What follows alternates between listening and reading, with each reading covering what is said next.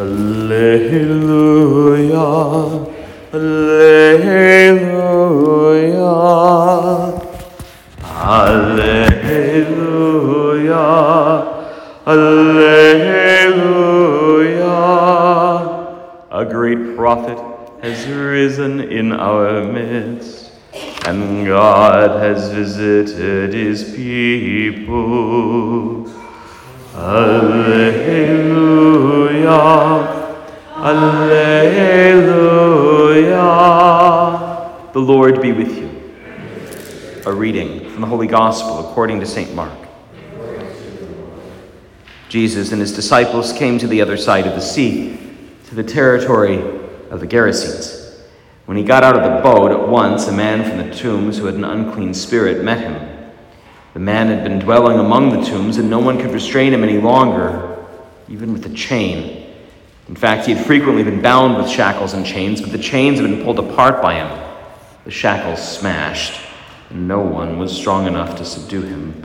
Night and day among the tombs and on the hillsides, he was always crying out and bruising himself with stones. Catching sight of Jesus from a distance, he ran up and prostrated himself before him, crying out in a loud voice, "What have you to do with me, Jesus, Son of the Most High God? I adjure you by God, do not torment me." He had been saying to him, "Unclean spirit, come out of the man." And he asked him, "What is your name?" He replied, "Legion is my name. We are many."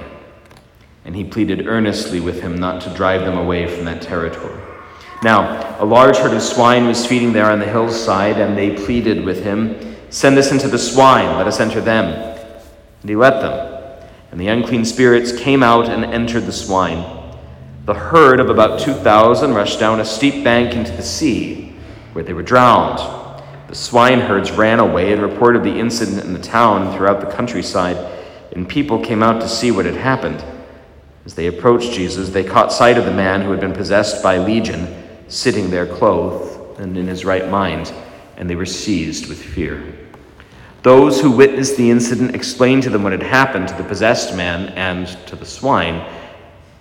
Then they began to beg him to leave their district. As he was getting into the boat, the man who had been possessed pleaded to remain with him, but Jesus would not permit him, but told him instead, "Go home to your family and announce to them all that the Lord in his pity has done for you." Then the man went off and began to proclaim in the Decapolis what Jesus had done for him. And all were amazed. The Gospel of the Lord.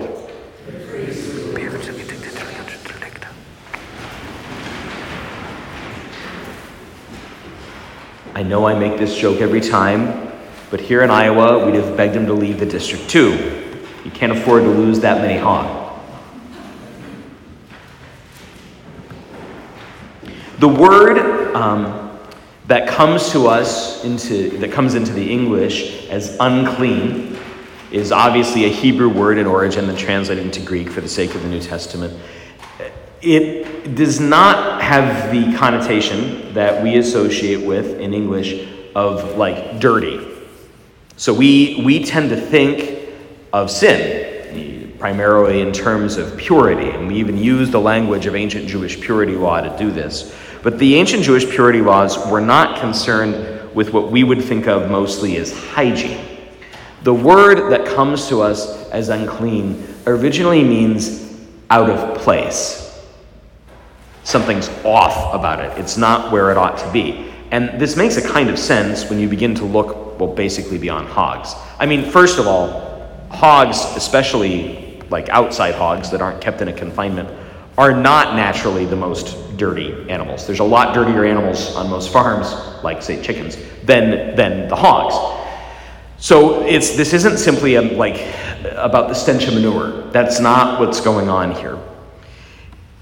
If we look at the totality of the law and the things that are accorded as clean or unclean, you touch a dead body, you're rendered unclean. It's not because the body's rotting. In fact, almost certainly the body's not rotting because that body's got to go into the ground before sundown. So this isn't a concern mostly about disease transmission. What's wrong then with touching bodies? Bodies aren't meant to be dead.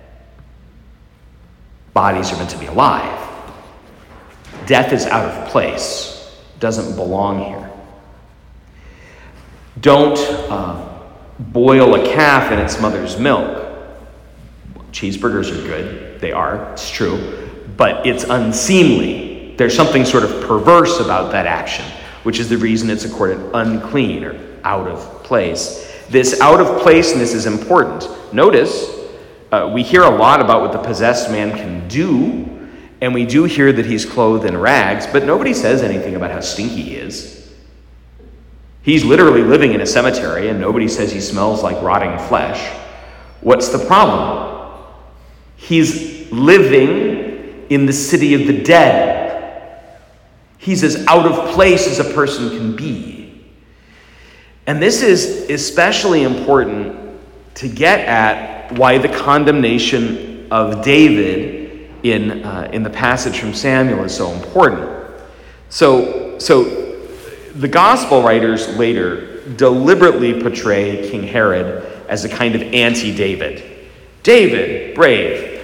Herod, cowardly, right? David does wrong, tries to hide it, ultimately repents. Herod dies in his sins, right? And in this case, very specifically, David, confronted by the prophet with his sinfulness, goes into full-on repentance mode and doesn't just repent himself, but makes the whole nation share in his fast and in his penitence. Herod murders the prophet. Out of place. Unclean. The most fundamental out of placeness that we encounter in the Gospels really is in the persons who are possessed. And that is probably most clear here, though there are several other exorcism pericopes that show this too. You could hear it. I think they might be the most terrifying words in all of Scripture. What is your name? My name is Legion, we are many. You're not supposed to be able to say that. Normal people don't talk about themselves in the plural. And even when a royal or a bishop or somebody in charge of something speaks in the second or the third, when they talk about themselves, first person plural, like as though they're many people, they're clearly acting on behalf of more than themselves. But this guy has become so disintegrated. He's literally out of place in his own body because he's been displaced by somebody else, that the only way to fix him is to get rid of what's not him so that what remains is his truest self. And this is the reason that the Lord can command him. This is the only time in the Gospels that he puts it this way. Go home and tell your family all that the Lord in his pity has done for you. Not tell other people generically, and not the more common messianic secret thing, don't tell nobody, but literally, go home. Tell the wife you abandoned all those years ago and the kids who haven't seen you forever. Tell your folks and your siblings and everybody else that you care about what God has done for you. It's easy for me to talk about church at home. It's kind of like talking with my dad about the gas station. I don't know how often I talk about what God's done for me. It's kind of embarrassing. And they might not like it or agree, or they might think I'm kind of a religious nut, which, I mean, but it's still.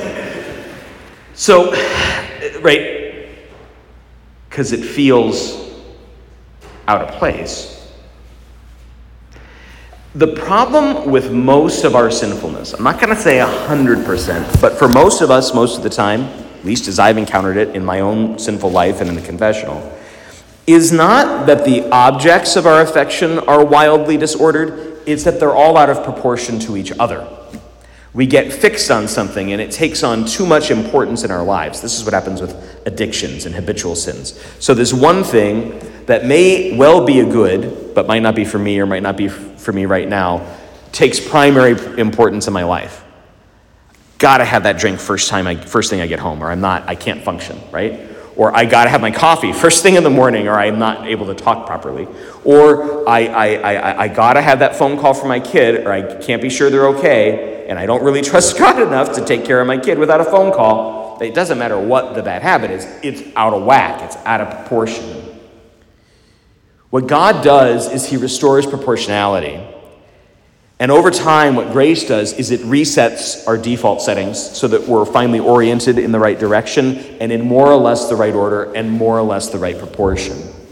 It's the reason Christianity is always sort of a religion for the long haul, right? It's not just about, didactically, I read stuff out of a holy book and then I communicate it to you and I try and say it in a way that's winning and that you buy, and then you go home now with this new stuff in your head. That's not the goal. If you thought that was the goal, I don't know, maybe the Buddhists across the street or something.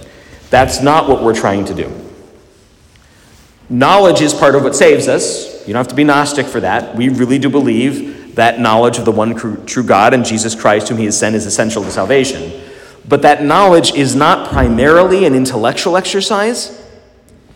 It's an expression of the whole person. It involves our intellect, to be sure, and also our will, our heart, and our affections. And so over a long period of time, over years of training, years of practicing Catholics, we develop those habits and skills and capacities necessary to grow in virtue, to choose rightly, to be ordered at least more or less in the right direction. Over time, and those of you that have been at this longer than the rest of us, I know can attest, you do become more integrated, more whole, more yourself than ever you were before. You are not legion, you are just one, but that's enough. That's all he made us to be. And together, tonight, we are reintegrated and the demons cast out as we become one in him.